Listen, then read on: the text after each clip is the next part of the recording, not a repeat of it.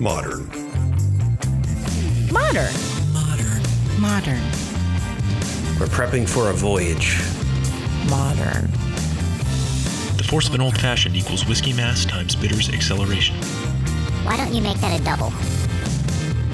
Modern Bar Cart. What's shaking, cocktail fans? Welcome to episode 238 of the Modern Bar Cart podcast.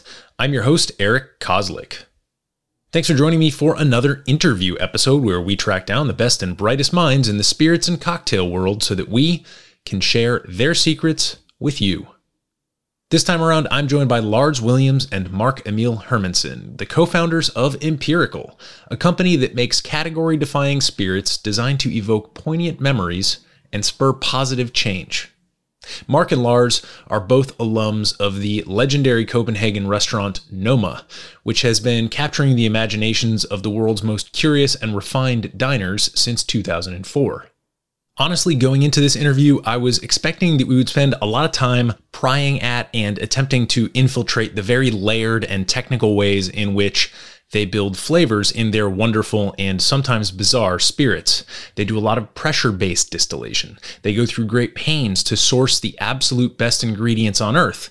And knowing that they carry with them highly sophisticated Michelin star technical knowledge, I was expecting that we would be kind of hanging out at the micro level with a bunch of molecules and lab equipment. And there was a little of that for sure.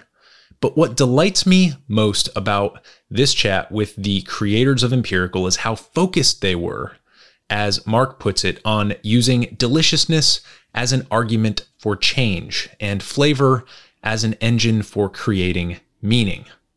But before we talk about scaling flavors and increasing social and environmental impacts, let's take just a brief pause so that you can make yourself a drink.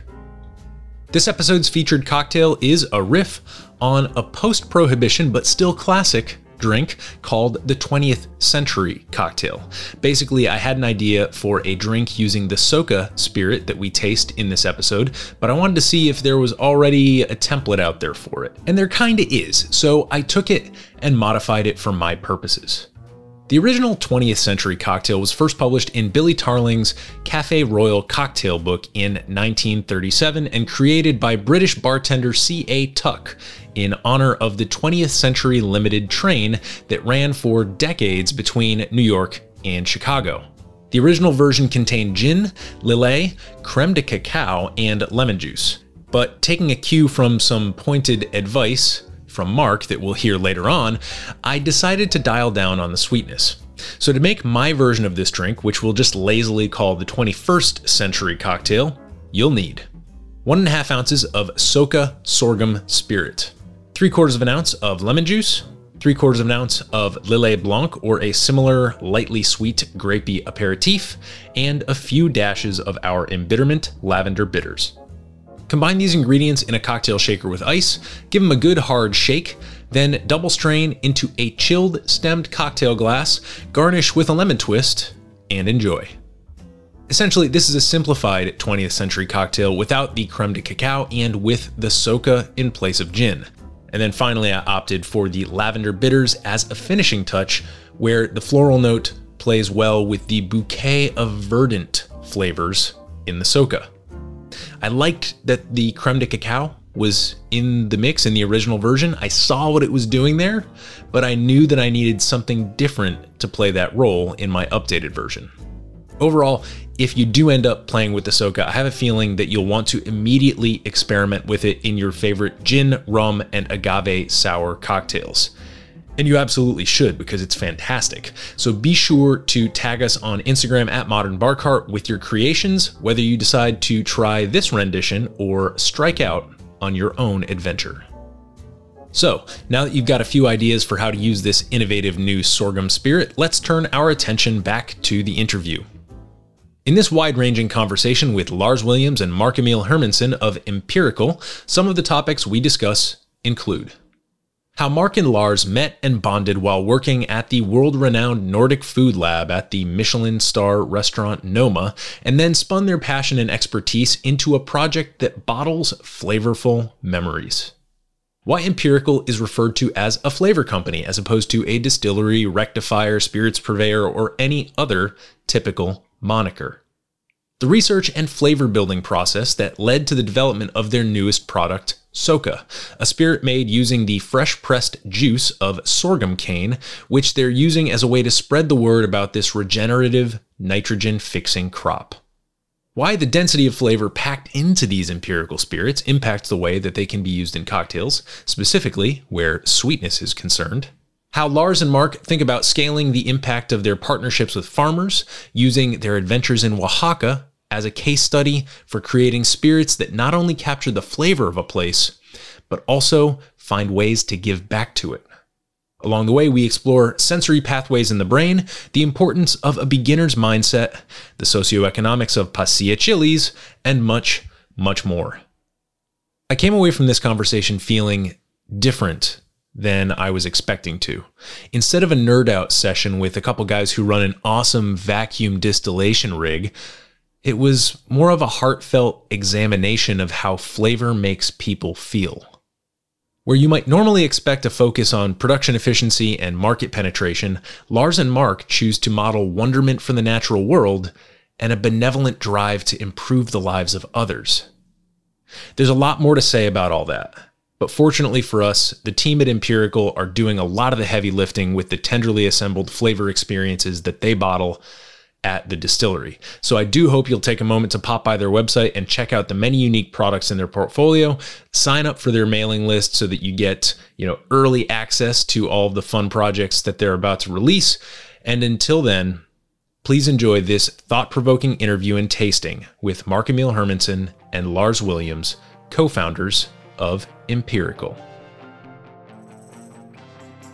Mark, Lars, welcome to the podcast. Thank you for having us. Thank you. So this is something I've been looking forward to for a few months, ever since I stumbled across your website. And I'm excited to dig into some of these flavors because Empirical is ostensibly a flavor company, as your website would have me know. But first, could you just introduce yourselves to our listeners? Who are you and what do you do, perhaps starting with Lars? Yeah, my name is Lars Williams, co-founder of Empirical. I come from a chef's background, so I've been in the kitchen most of my life. We began Empirical 5.5 years ago with the idea of kind of taking all that hard work and innovation, blood, sweat, and tears that we've been putting into our industry in a culinary sense and applying that into something that could be more shareable, more democratic in a way, but still kind of pushing innovation forward. Something bottleable. Yeah. I mean, the story I like to tell is we're trying to figure out what we're going to do. We left our former employer at a moment where they were moving to a new location. It was a kind of a natural breaking point for us to let the next generation step in and kind of do their thing. So Mark and I were trying to figure out what we were going to do with our lives. And as I sometimes do, I was foraging to kind of clear my head. 45 minutes north of Copenhagen. It was a very crisp Danish morning in early spring, but it was like, this beautiful Scandinavian forest and there's this beautiful smell of pine just filling the air. And there's this kind of spongy emerald moss underground. And it was this moment that it was, for me, kind of encapsulated a lot about being in Scandinavia and particularly about being in nature. And I was like, I wish I could put this in a bottle and send it to my sister in Brooklyn. And in a lot of ways, that's how Empirical was sort of born. Wonderful. That kind of attempt to take a sense memory and make it into something that you can put into a bottle. Yeah, I think we'll talk a little bit about memory here as we go forward. But before we do that, Mark, can you please introduce yourself? Yes, I'm Mark-Emil. I'm a co-founder of Empirical. I am actually born and raised here in Copenhagen. By the time I met Lars, I was just graduating from studying anthropology in England and had researched food and identity and sort of expressing identity through how we eat and where that food comes from. And I shared my thesis to try and get a free restaurant at the restaurant Noma, where Lars was leading up sort of the gastronomic research lab at that time. I did not get a free meal for quite a while, but I got a job with Lars my first day. I met him there, and I think that partnership has now lasted for more than 10 years, frankly, or at least working on and off together on different projects. What I got really fascinated by almost from day one was sort of exactly the vision Lars just described, basically exploring the world through your palate. And I think in founding Empirical, for me personally, was to see how can we take that and create almost the infrastructure around to make that vision come to life. That's why we started Empirical. Yeah. So I know that you must get a lot of questions about your time at Noma. So for maybe our listeners who may have vaguely heard of it or have never heard about it at all, can either of you just break down the importance of Noma, the role that it played in the culinary landscape in, say, the past couple of decades, just so that we get a sense of what was going on there and why that was a fortuitous place for both of you to meet and begin thinking about flavor? Should I take this one? Yeah, I think you take it. I was waiting for you. Go ahead, please. I think Noma was one of those restaurants of a generation, which really kind of changed the way that people thought about food and kind of created a way of looking at food, which has had a far-reaching kind of effect and impression on a lot of cooks around the world.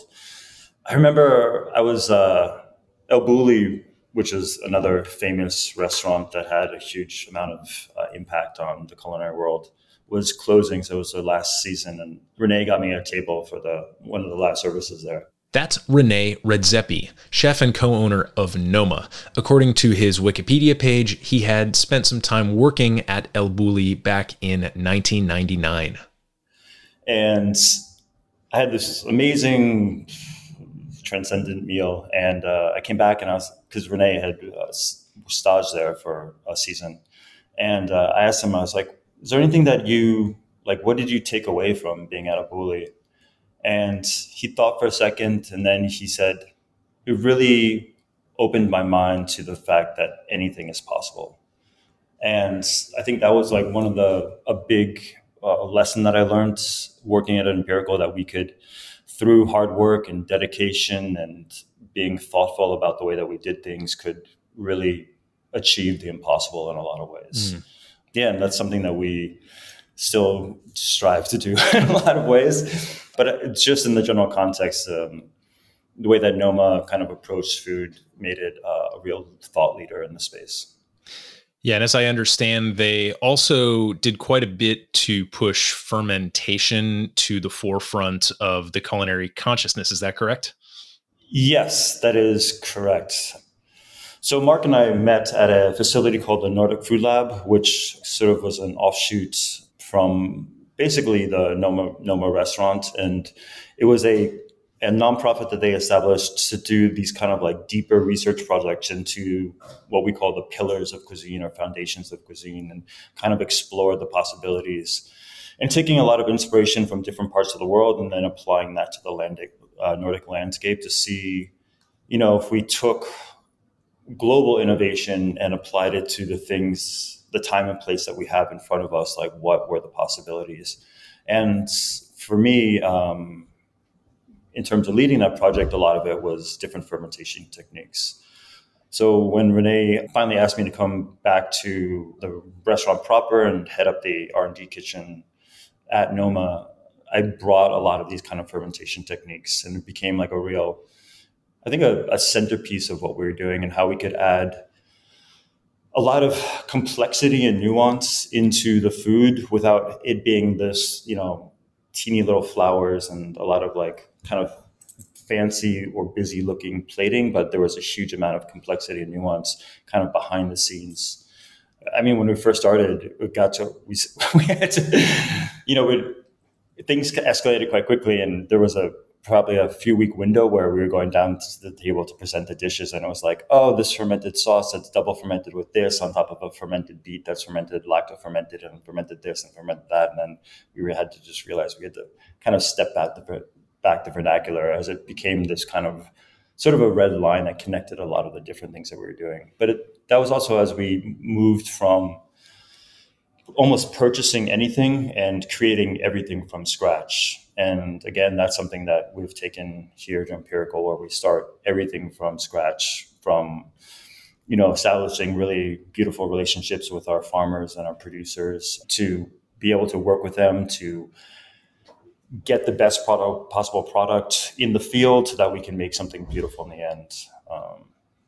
To me, coming from a chef's background, that's just the only logical way to do it. It's like if you wouldn't go to a 3-star Michelin restaurant and expect to get like a TV dinner with a little bit of tarragon on top. You expect them to have produced something special, right? Right. Well, I think we'll talk about the agricultural impact and the relationships that you're building with the people who are actually farming the raw inputs for these spirits as we consider the featured product for this interview.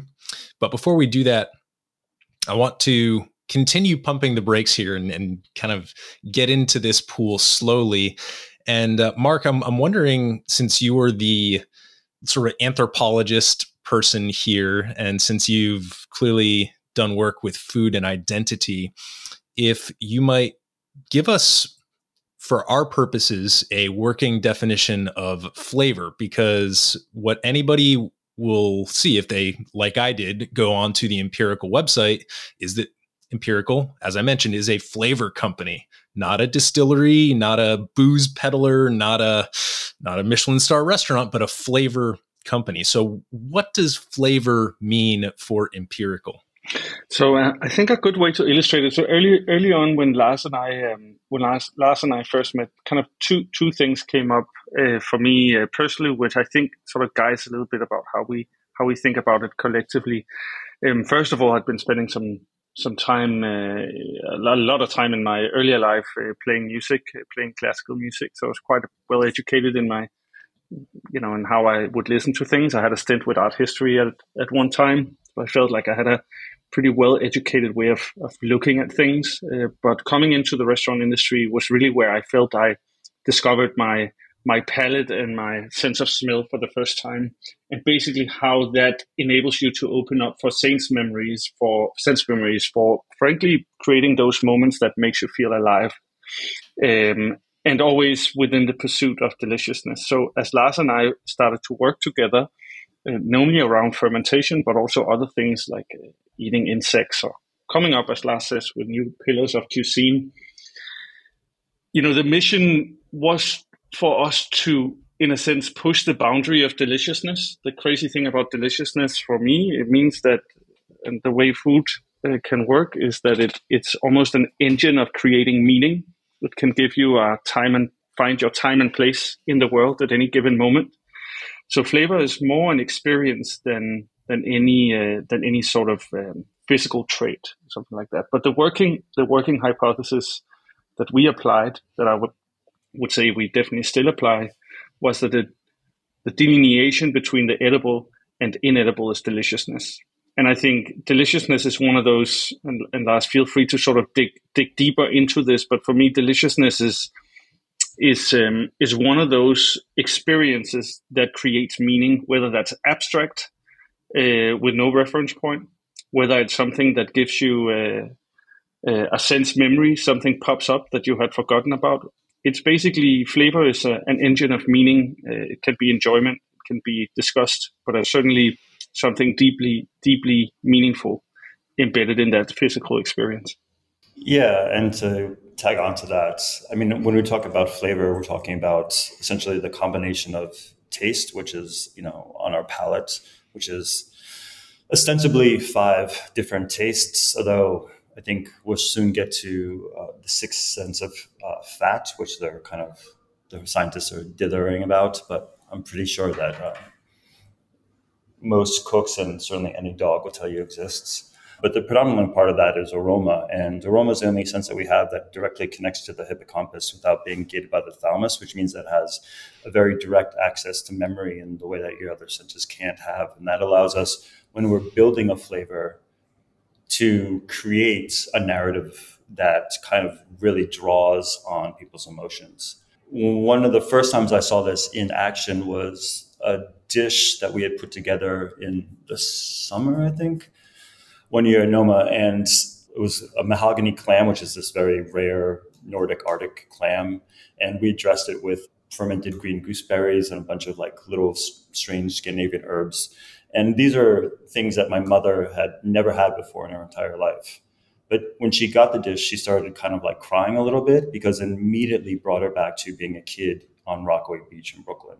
So that ability to give someone something completely novel, but have it yet pull these amazing sense memories from them is something that I think really you can only do, or is the reason that I think flavor is such a compelling medium to be working in.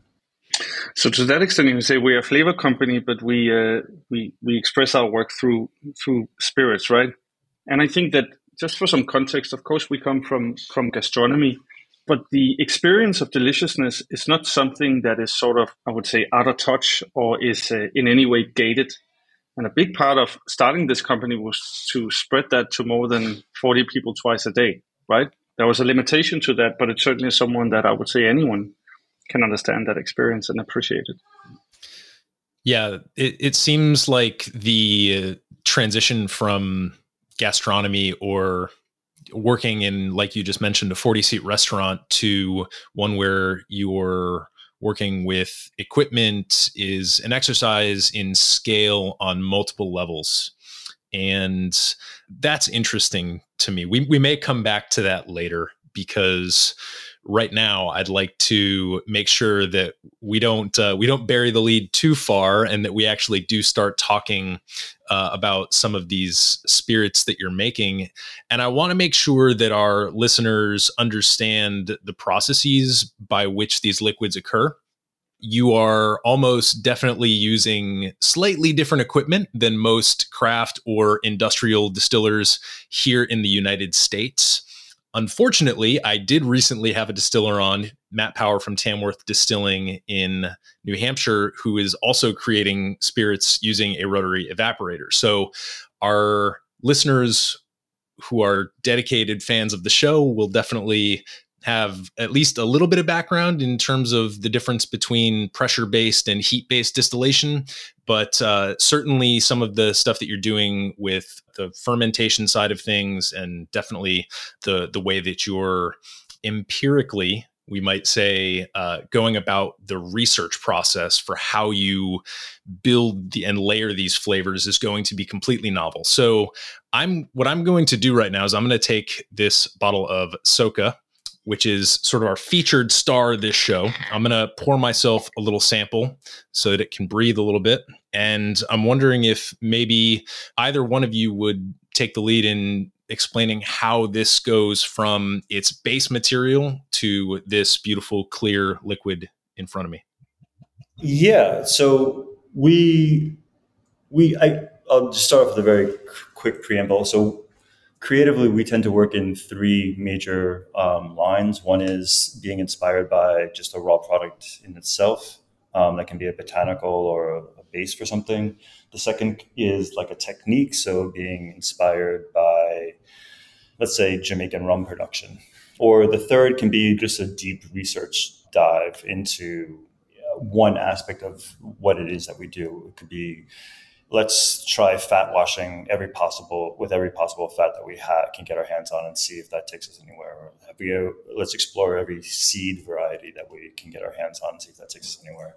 In this case, we were just kind of had like an open-ended research mandate for different starch techniques that we could use for fermentation that we hadn't really been looking for. And Chris, our head of R&D, kind of stumbled across sorghum, and specifically cane sorghum, which is a variety of, so baijiu is typically made of sorghum, or some baijus are made out of sorghum, but it's typically the grain that they're using. And in North America, they're the variety of sorghum that they grow for cane, which is so that they're basically trying to maximize the sugar content that's in the cane. And then it gets juiced in the same way that you would juice sugarcane. That was a major staple, or the predominant sugar source in the Americas, especially during the colonial kind of wars where they didn't have a lot of access to the Caribbean. So we kind of stumbled upon this, what's essentially like a relic, and is being produced only by like a handful of farmers at the moment. Although we're hoping that we can inspire some change in that field. And so we got our hands on a barrel of sorghum syrup from Mr. Danny Ray Townsend of Kentucky, and we started playing around with it and got a place where we were very, very happy about the product. We thought we'd done something quite well. And sorghum was also kind of clicking a lot of boxes for us that are important to us as a company, that is using a sustainable crop, one that is actually regenerative, or puts nitrogen and energy back into the field. Here in Europe, they often use it either as a rotational crop, where they're not actually using the sorghum for anything, but they're just planting it as a way of putting more nitrogen back in the soil without using fertilizers, or as a cover crop. And it's also drought resistant and used to working or growing well in relatively poor soils. And I think as we look at the climate kind of changing around us, like, this crop started to make more and more sense for us on an ethical level. And it's tasted really beautiful. So it's a very nice synergy right there. However, the first production cycle that I went to do in North America, I tasted the actual fresh corn cane juice for the first time, and our very carefully laid plans went completely sideways, because I was like, this is the most amazing thing I ever tasted. We're 100% using this. So the scope of how we make Soka changed kind of like in that first production run. So what we do is we take the sorghum juice, which is this bright green, reminiscent of sugarcane juice, but has a much more kind of green apple, sorrel, fresh cut grass kind of feel to it. We ferment that with a Thai rice wine yeast, and then we distill it in a vacuum still. But we keep what's now non-alcoholic juice that's post-ferment, and we then do a secondary fermentation on it, kind of inspired by the dunder pits of Jamaican rum production, to get a little bit more funk, a little bit more earthiness, but still kind of keeping that sorghum flavor. And we use that as a strike water for our sorghum syrup. That is basically let the syrup down to a lower amount of sugar level so we can actually ferment it. So we're basically taking this dense sorghum product and then just shoving more and more sorghum into it until we can ferment it.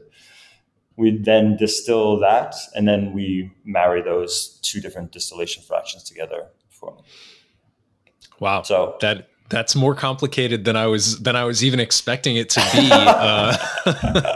But it all makes sense. For us, that's actually a relatively simple spirit. But that's right. I guess we can't help ourselves when we see the possibilities. Well, just to give a little bit of a sensory impression here, it's so funny. As you were mentioning sorrel, I was like, wow, I've only had that maybe a few times in my life, but funnily enough, that it right on the nose. It's green, but it's also it hits that aromatic note that's somewhere between a mentholated note and like a green apple or lime zest note. There's some space in between those two on the aroma wheel that this is sliding right into, which is really, really neat.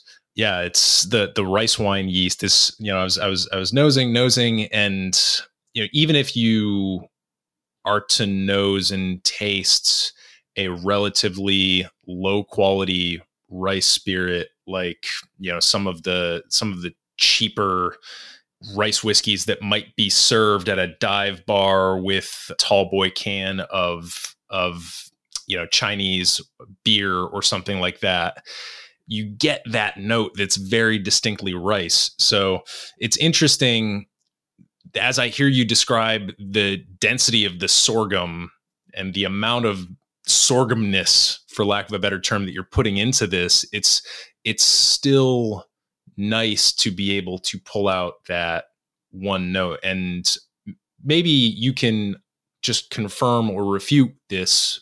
I might be wrong, but it seems like some of the craft and some of the joy and the meaning of this product is being able to do that, being able to still sense the rice through the sorghum, or the rice yeast, I should say. Yeah, well, I mean, that's interesting because for me, like, I feel like it really touches on like the landscape, which is these kind of like plain fields where the sorghum's kind of grown.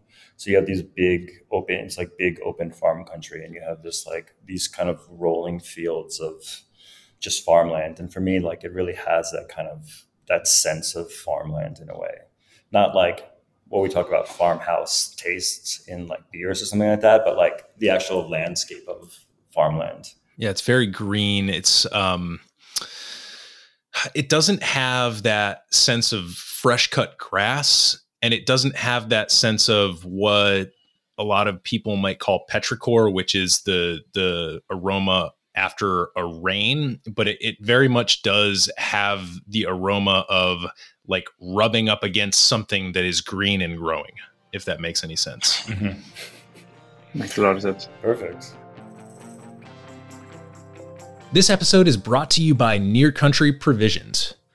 If you're a regular listener of the Modern Bar Cart podcast, you've heard me talk about Near Country quite a bit over the last year, and I have another exciting announcement.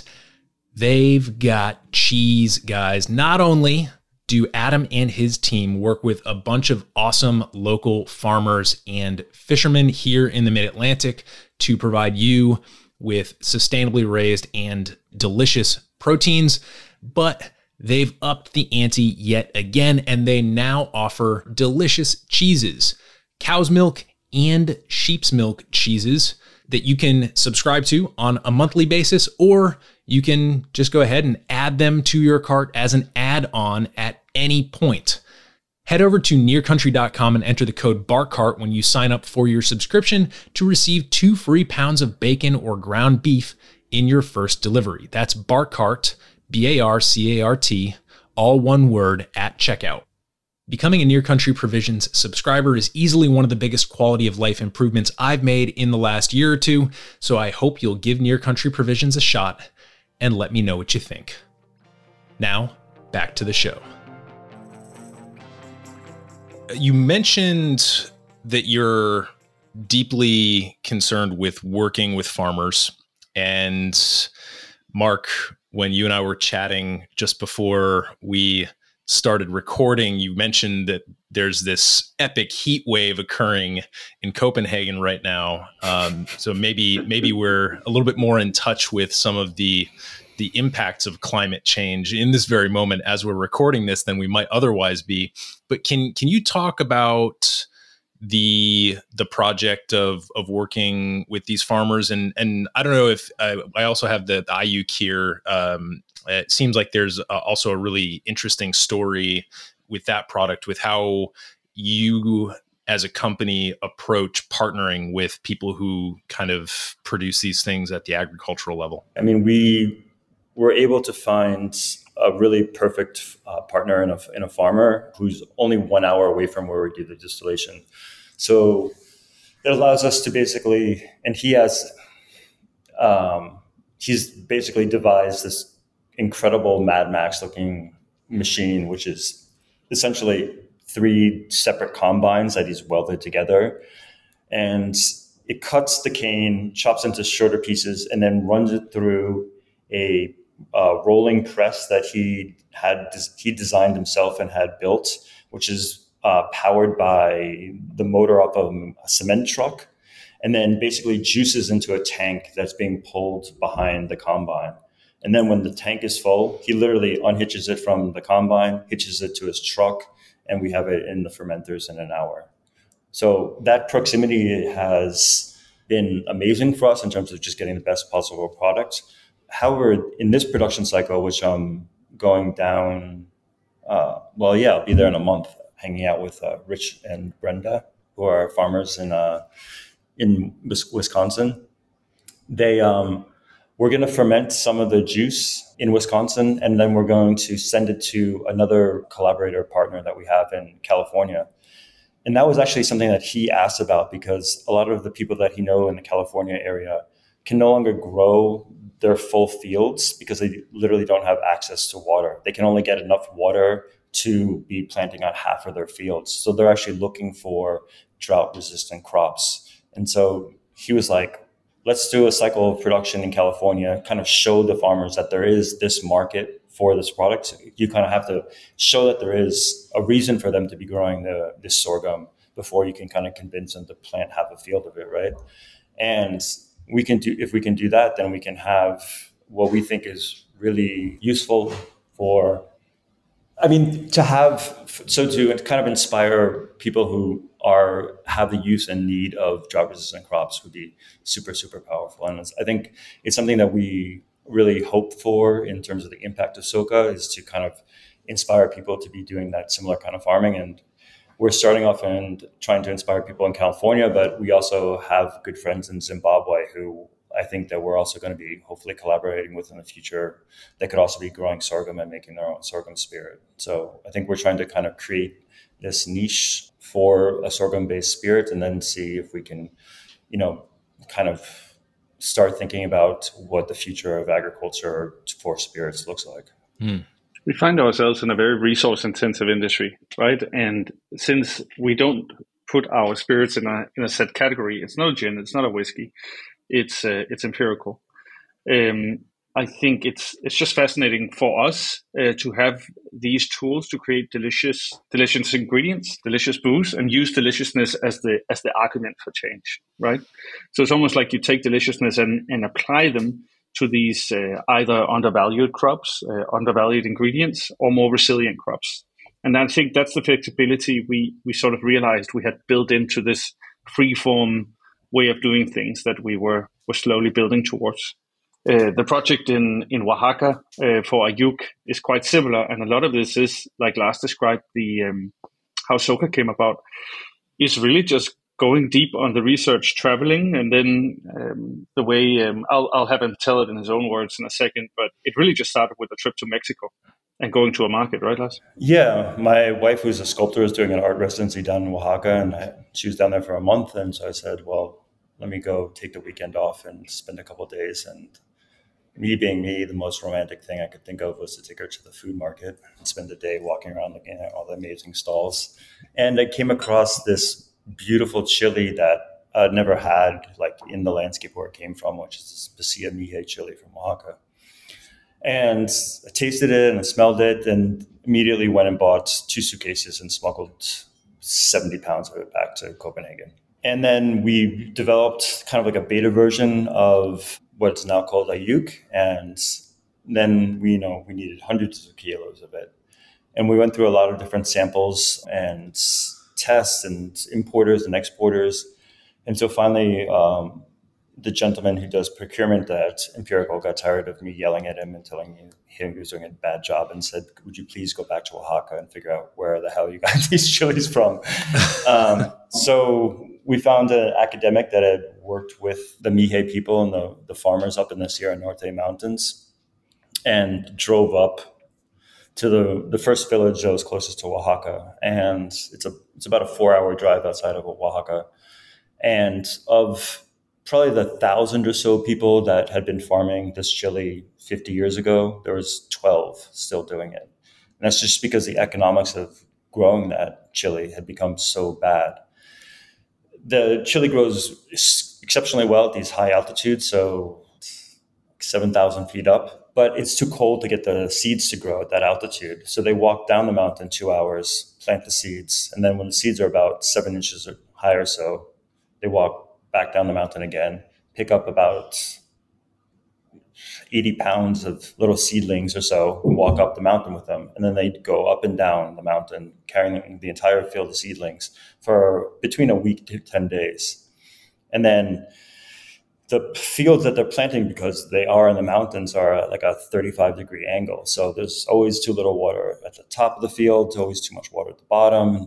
And because these are people that can not really even afford like the most basic tools of farming, they certainly can't afford pesticides or fertilizers for their field. So there's a lot of problems with insects and a lot of loss of product in the course of agriculture. So at the end of 6 months, when they've spent a lot of time and a lot of money kind of investing in their agriculture, they're completely broke, and some guy comes by with a truck and offers them pesos on the dollar for their hard work. And so a lot of the people in this first village had turned to making traditional garments and bags and things like that. For me, it was, I know I'm becoming a bit naive saying this, but like it was really shocking and like something we felt there was something that we had to do almost like as an imperative to kind of keep this really, really beautiful flavor alive. So the first year we continued up, and the second village is only accessible by 4x4 up this treacherous mountain road, which really scared the living daylights out of my poor wife. But in that second community, we found another about 20 or so farmers. And so the first year we helped them form like this loose co-op and bought their entire crop sight unseen and paid them 30% upfront so they would have enough money to carry through to the end of the harvest. This past year, we're up to 73 individual farms, and we've brought down, well, just before the pandemic, we brought down agronomists from Mexico City to teach them biodynamic techniques in terms of fertilizing and pesticides so they can not have to, well, they can improve their crop and their yield, but also not have to invest a huge amount of money in chemicals, which also puts them in the hole economically before the crop, they have to pay a lot of money to even start the production, so they can avoid that. And we're helping them kind of hopefully form business that outpaces us at some point, because I think we're trying to just highlight, and I think the spirit is mostly just about the flavor of this chili. It's just a single botanical spirit, but it's also something that I think highlights, I think, where Mark and I overlap the most. We often joke that if you look at the Venn diagram of our skill sets, it's two separate circles, but we're very morally and ethically aligned. And this is an example of empirical. We always feel that empirical should leave things better than we find it, and that any interaction that we have with the world should be a beneficial one to everyone involved.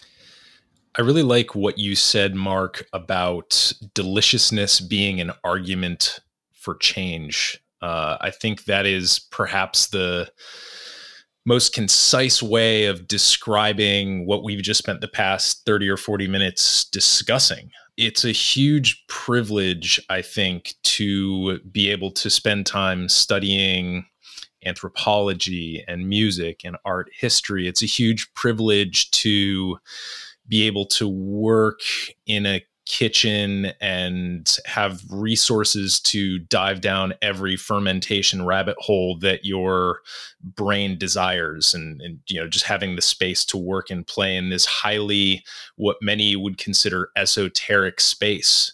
But then to take that background, to team up together, and then to bring all of that privilege into a place where it's actually generating something useful, and continuing to do that at greater and greater scale as the years tick by, seems really exciting to me. So I'm really glad that you were able to share both of those kind of case studies, certainly at the agricultural level, because a lot of the stuff that I talk about on this show is lovely in the glass, just like your spirits are lovely in the glass. But it seems like with empirical, there's a different type of loveliness about it, knowing the stories behind it. So for what it's worth, I think it's really wonderful.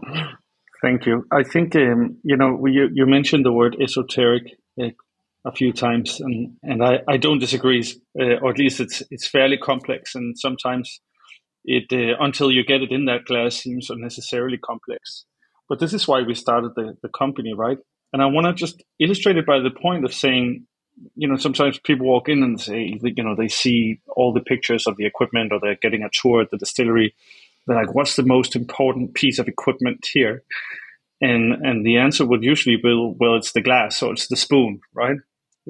Because if it doesn't taste good, we scrap it. So all of it is just a long way. That's right, that golden spoon in your back pocket, Lars.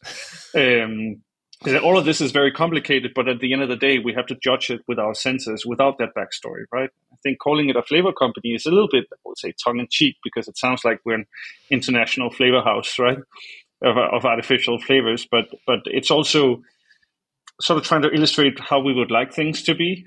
And a lot of that work that we do, or all of that work, is also something that we instinctively feel should be implicit in any great product, right? It's showing that love and care that we think every product should be treated with, and certainly customers who are willing to give that a try and hopefully appreciate the product. We do our very utmost in order to make sure we put all that work in.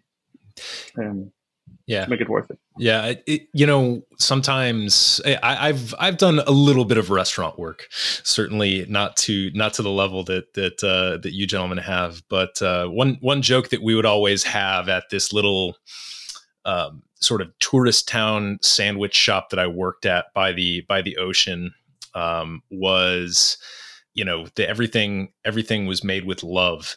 And it absolutely was not being made with love in that moment. We were just, we were catering to tourists. We were not doing anything that was exciting with flavor. The prep work was very ungratifying and didn't require any skill or craft. And so we kind of threw it out there. When the servers were asking what was in something, we'd just say love, and it would totally not be the case. When I think about something made with love, I think about, someone who's been practicing a craft for, decades and decades, a grandmother sweating over a pot on the stove that's been simmering for, 2, 3, 4 days with, this one thing that she's known for in her family or in her community. But when you guys talk about the love that you're putting into this, it's almost love on the scale, or the ability of the products to scale, and the love and the value seem to be connected. And generally, when you think about people talking about scaling a company, it gets really cold and really sterile, and balance sheets come out, and there couldn't be less love in the room. It's just people trying to screw each other over to make a margin. But here it seems like the love and the scale are tied. And so I guess for me, that's the real discovery of this conversation. It's the real delight that I've gotten. Obviously, the spirits themselves are delightful. I'd love to hear you maybe speak just about how bartenders have been using these to create amazing cocktails before we wrap up here. But to me, I just wanted to get on the table that the real discovery is that love and scale can somehow be connected. And I think that's the whole hypothesis of the company, is that those two can coexist, right? It's the very, very hard. It's also the very fun part of what we do, is to make sure that those things can happen and coexist, and not be victim to any sort of prejudice around that not being the case. I think, if anything, that's what we want to prove. Mm-hmm. Yeah, and a lot of that is about the team that we've been very lucky to build, and the hard work that those guys put in every day. Not accepting the status quo of their own work, and just constantly trying to improve and innovate and do whatever they can to make their day and their work better. So I think it's something we really tried to shape when Mark and I started this company, but it's something that our team is carrying forward. And with the unfair advantage of being able to approach it with a beginner's mind, we kind of came in and did a lot of learning by doing, and the same is true for a large part of the team. You're not the first people who are doing things at a highly technical level that have emphasized the importance of that beginner's mind. And just to kind of switch gears a little bit here, one of the places where I'm excited to exercise a little bit of that beginner's mind is in trying to figure out how to apply these spirits to the cocktail format, because obviously you're not encountering too many single botanical chili distillates from, a rare type of pasilla chili on the market. You're not necessarily encountering, grassy, verdant sorghum spirits every day on the shelf. And so I'm wondering if you might maybe give me a couple of threads that I might follow based on some of the things that you've seen other folks do with certainly the Soka and perhaps the Ayuk as well, since we have already mentioned that. I think when we started out, and people said, so how do I use it? We're like, we don't know. You're the bartender. You tell us how to use it. And I think that also gave us a bit of time and having the patience to have us co-create a little bit and kind of going to these very, very acclaimed places and seeing how they put it to life in a way that wasn't necessarily in any way, shape, or form what you would usually expect that bar to have, which delighted, the bartenders and would ultimately delight the customer. I think what we've discovered on a lot of trial and error, fortunately, is that you can make even your favorite drink empirical. It's fairly easy to replace a gin or a mezcal or a whiskey with our products. It's a very smooth product. It's quite aromatic. It's quite versatile. It'll usually, in my opinion, mean that you don't have to add a lot of sweetness to any cocktail, simply by virtue of the smoothness and sort of how much flavor is packed there. So you kind of trade sweetness for complexity, which I think is ultimately a great thing. Yeah, they're very dense in terms of the amount of flavor in a what we might call a cubic unit of flavor in this glass is certainly much more dense than you would typically experience. So I think that that's really smart in saying, well, all right, maybe you can dial down the sweetness because there's so much else going on here. So that's certainly something that I'll play around with as I explore some of these awesome samples that you sent my way. But as we kind of wrap up here, I'm curious about what the future looks like for Empirical in general and for you gentlemen in particular. Are there any projects you're excited about? Are there any updates that you'd like to share with our listeners? Anything at all that you feel is really exciting and that you want to share? There's a lot of things to share. I'm just trying to make a pick. I mean, there's it's been very important for us recently to ensure that we could have the supply ready, because we have always been behind on that supply. We're starting to see a very rapidly growing distribution footprint. And that's a very, very exciting thing for us to make sure that simply not something new. The new thing is that it's simply going to be available more places and more of it. And that's pretty new to us. So that's very big news. I would say another new thing is that we're starting to really double down on our small batch limited SKUs that we make out here in Copenhagen.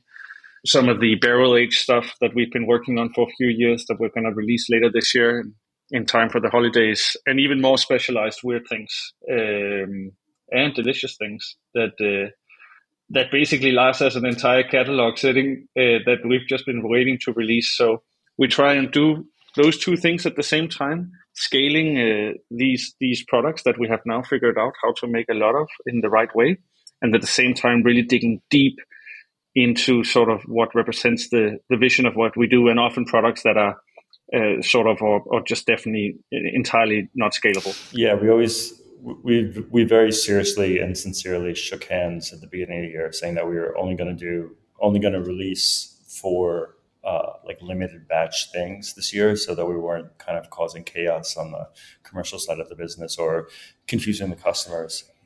We're already at 8, so we're completely failing in our promises to ourselves. But yeah, we're definitely trying to make those more available. Another quick little interjection from the clouds here, just to give an example of what these limited release products look like. We've got the Excess and Debauchery spirit currently listed on their website.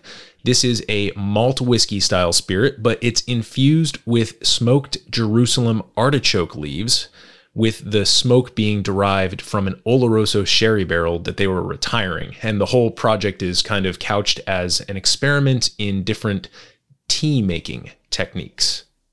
So just wanted to give you a little taste of what these smaller run products look like. Now back to Lars. And then we have a new release that's going to be a bigger part of our portfolio coming out in September, which we're very excited about. I think we often talk about recreating sense memories. So a uke for me is like really like my sense memory of being in Oaxaca, and like kind of like trying to encapsulate that red line of flavor that for me is Oaxaca. The upcoming spirit that we have is the first time we tried to kind of create a memory from scratch in a sense. So we're creating like a forgotten memory. That's coming in the fall.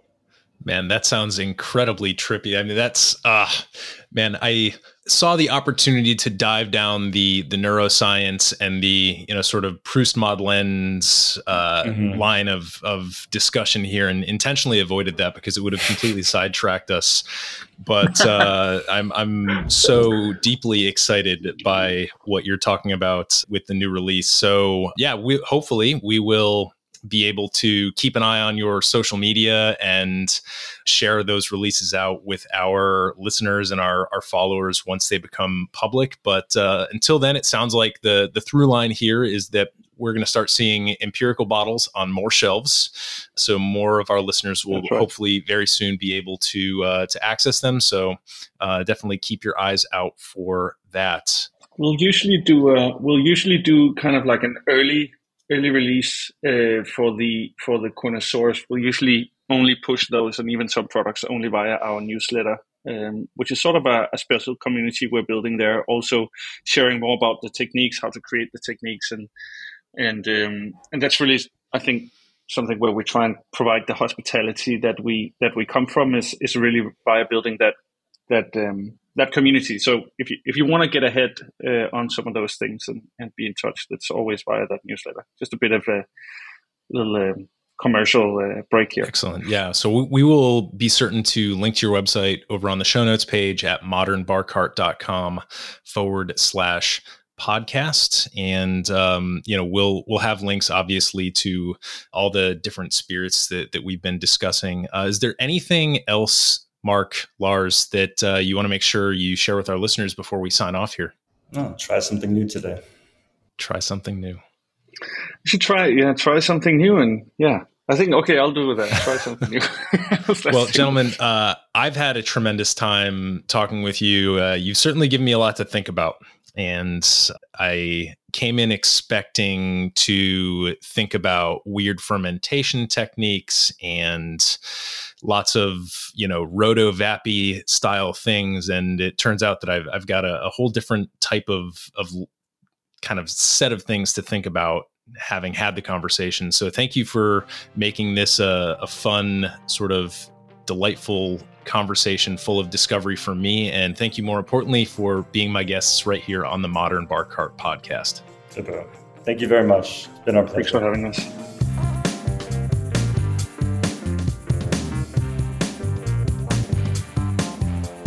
Hey everybody, thanks for listening. If you enjoyed this episode, there's two big things you can do for us here at Modern Bar Cart. One would be to tell your friends and family if you think they'd enjoy listening to us talk about cocktails.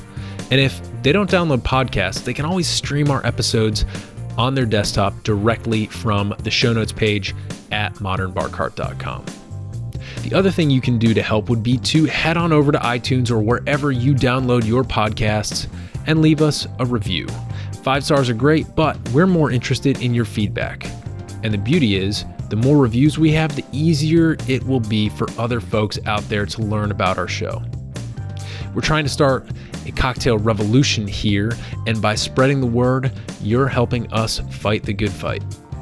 You can always reach us by emailing podcast@modernbarcart.com if you're looking for cocktail or bartending advice, or if you're a pro who would like to pull up a mic and be interviewed for all to hear.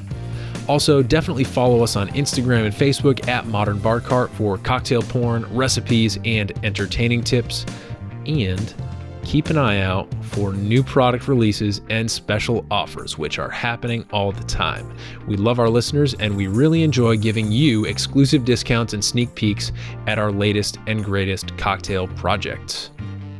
This episode may be over, but for you, the mixological fun and adventures are just beginning. So remember, folks, drink responsibly and experiment boldly.